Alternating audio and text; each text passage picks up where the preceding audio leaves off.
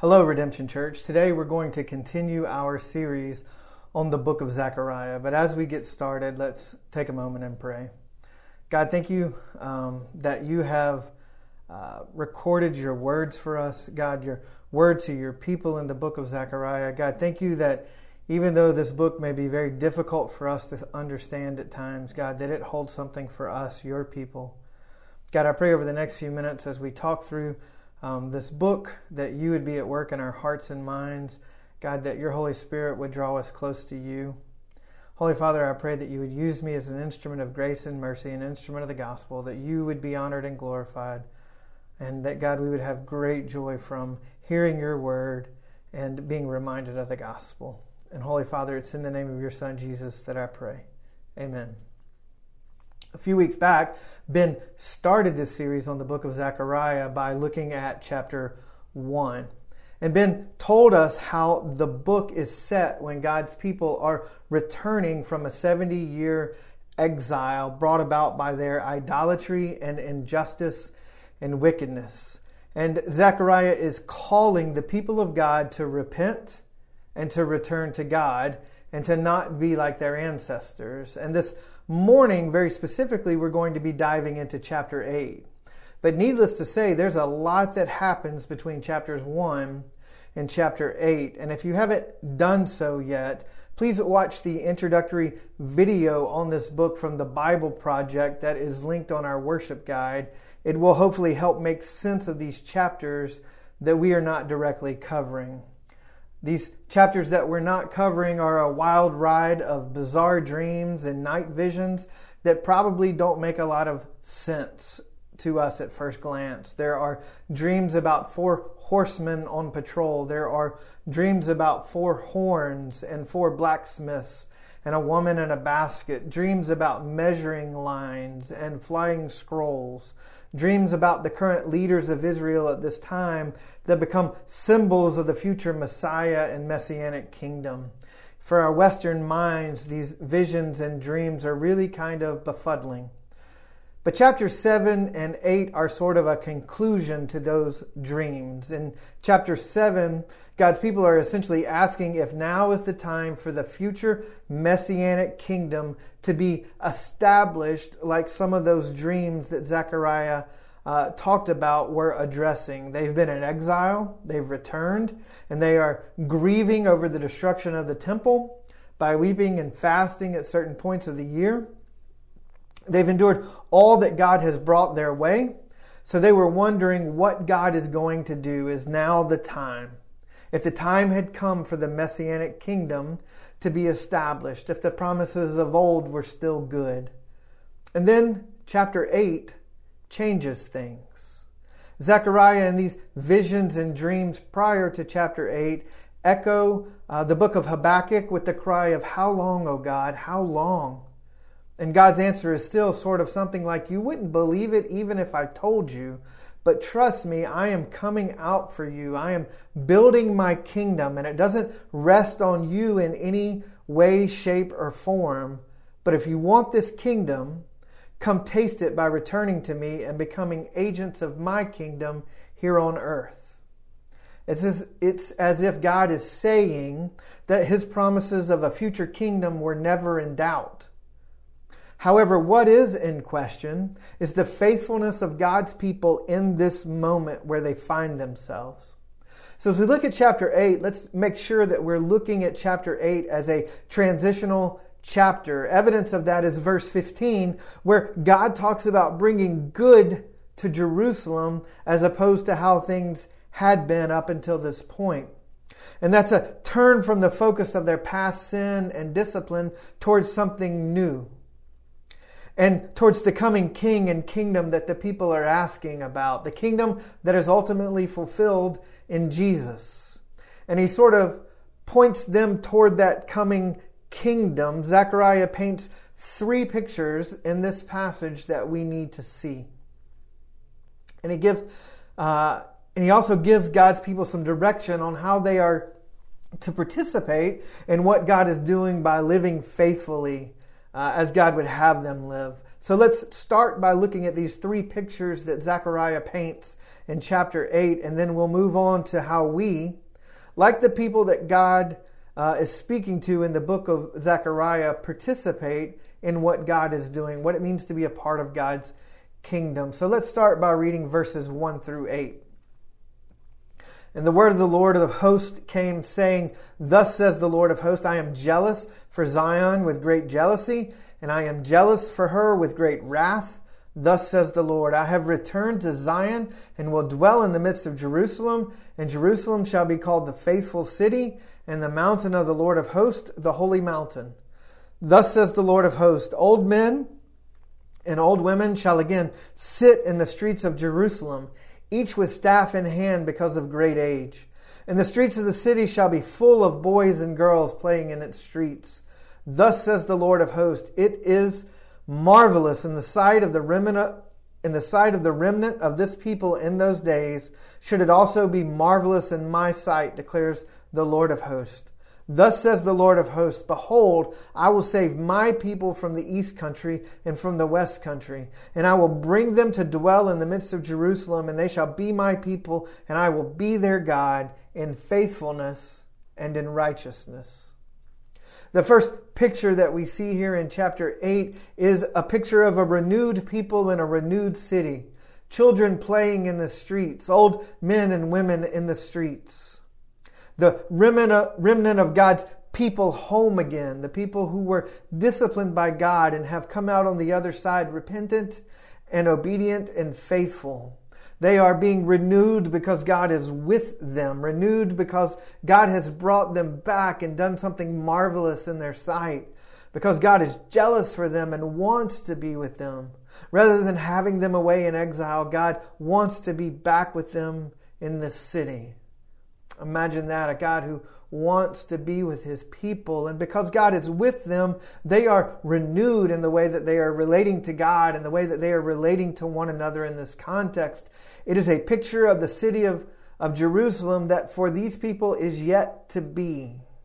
These verses really are simply a description of what happens in the life of the people of God when God shows up. And inasmuch as there was a direct word for these people as to what could happen if they continually turned to God in repentance and faith, this was also a pointer to Jesus and his church. This picture of a renewed Jerusalem, a revived community with God dwelling in their midst, is a picture of how the church is to be today. How we need to pray that God would come and descend upon his church in power and grace, just like that. That there would be unity among us and the awareness of the very presence of God resting heavy upon his church as we love and serve our city, as we speak the good news of Jesus' restoring and reviving power right here where God has placed us in this neighborhood, in our city. How we need to pray for such a day. But there's a second picture that we see in Zechariah chapter 8, and we find it in verses 9 through 13. Thus says the Lord of hosts, let your hands be strong, you who in these days have been hearing these words from the mouth of the prophets, who were present on the day that the foundation of the house of the Lord of hosts was laid, that the temple might be built. For before those days there was no wage for man or any wage for beast, neither was there any safety from the foe for him who went out or came in.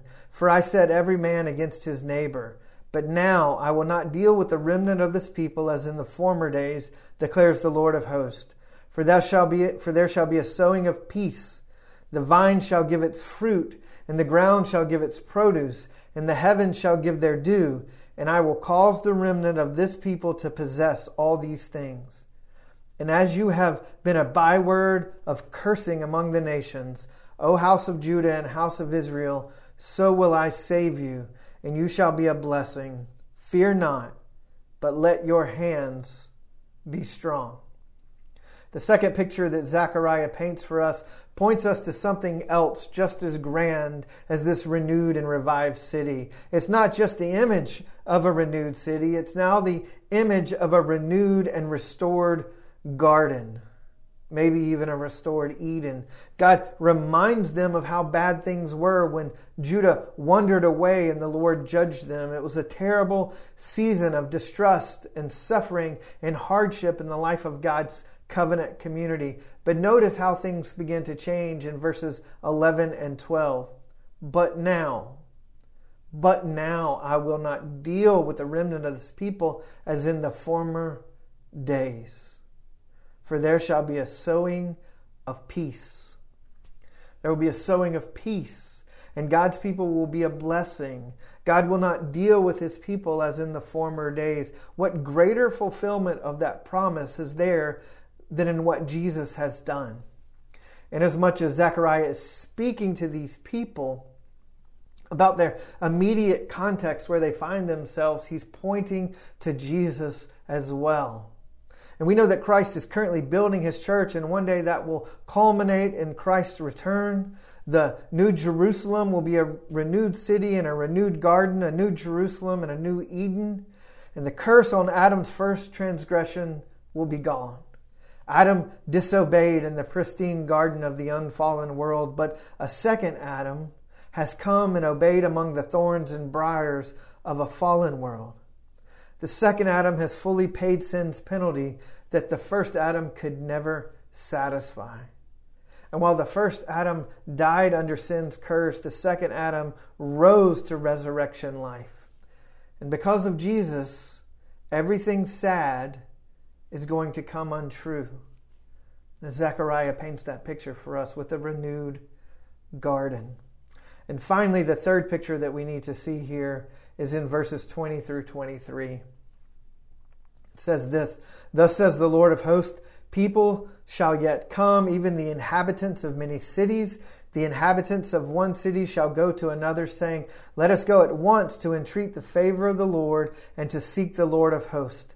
I myself am going. Many peoples and strong nations shall come to seek the Lord of hosts in Jerusalem and to entreat the favor of the Lord. Thus says the Lord of hosts, in those days 10 men from the nations of every tongue shall take hold of the robe of a Jew, saying, Let us go with you, for we have heard that God is with you." The third picture that we need to see in Zechariah is the picture of a grand homecoming. In the immediate context of Zechariah, God's people have been and are still returning from their exile. They've come home to Jerusalem from their captivity. And he's saying that their current homecoming prefigures another homecoming. A homecoming on a global scale that will involve people from every nation and tribe and tongue. And in the background of this whole chapter is the covenant that God has made with Abraham. It's echoing Genesis 12, where God tells Abraham that I will bless you and make your name be great so that you will be a blessing. Ultimately, it's a pointer to Jesus and his church. And there's not a one-to-one correlation between the people of God in Zechariah and Redemption Church today. And yet, Zechariah is pointing directly to Jesus and his church, directly even to events like Pentecost, where God is blessing the nations through the body of Christ, that even today, we, Redemption Church, might be a blessing because of Jesus. So Zechariah has given us 3 pictures: a new city, a new garden, a new homecoming. And it meant something for these people that were hearing from Zechariah in their immediate context. Let's not miss that. This is a call to action for God's people right where they were. But also, in the midst of this, Zechariah is pointing to the kingdom of God that will be established by Jesus. And just like Zechariah gives these people some immediate steps to follow, to be a part of what God is doing in their midst, those same things extend to us today. So let's read about that. And we can see those things in verses 14 through 19.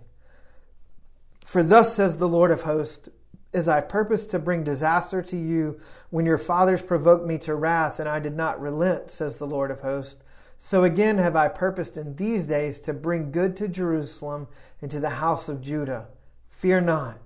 These are the things that you shall do. Speak the truth to one another. Render in your gates judgments that are true and make for peace. Do not devise evil in your hearts against one another, and love no false oath, for all these things I hate, declares the Lord.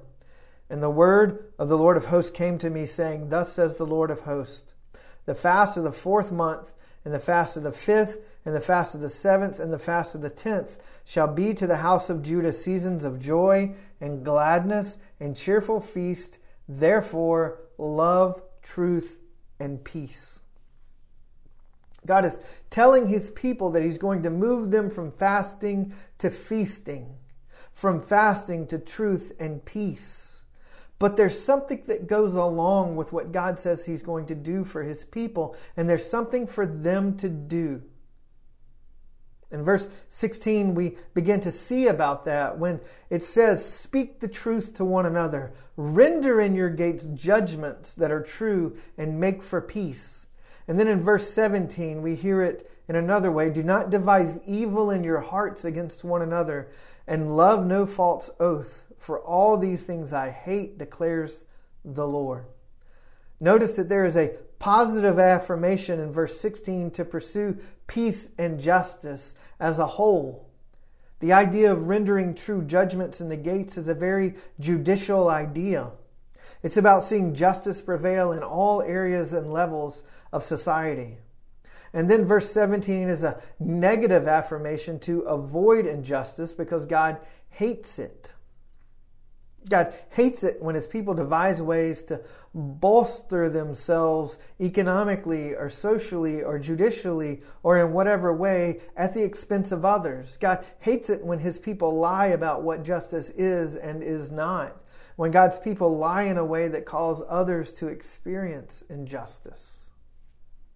So God is telling his people, if you want to be a part of what I'm doing, then love one another, live justly, and pursue peace. If you want to have a stake in my kingdom, then you're going to need to live in a way that demonstrates the peace that Jesus will ultimately bring as a part of that kingdom. To live in a way that makes things as they should be, and as they eventually will be in that new city and in that new garden. And here's the thing. We're no different than the people of Zechariah. We're no different than the people that Zechariah was talking to. Even in the midst of where we are as a society right now, in the midst of a global pandemic, we want to be through it. We want to be on the other side of it. We want what we used to have. But that's not really the point of where God has us right now. Just like these people physically seeing the Messianic kingdom come to fruition wasn't the point in Zechariah. God has us in a place where everything has changed. And we don't know when things will be normal again.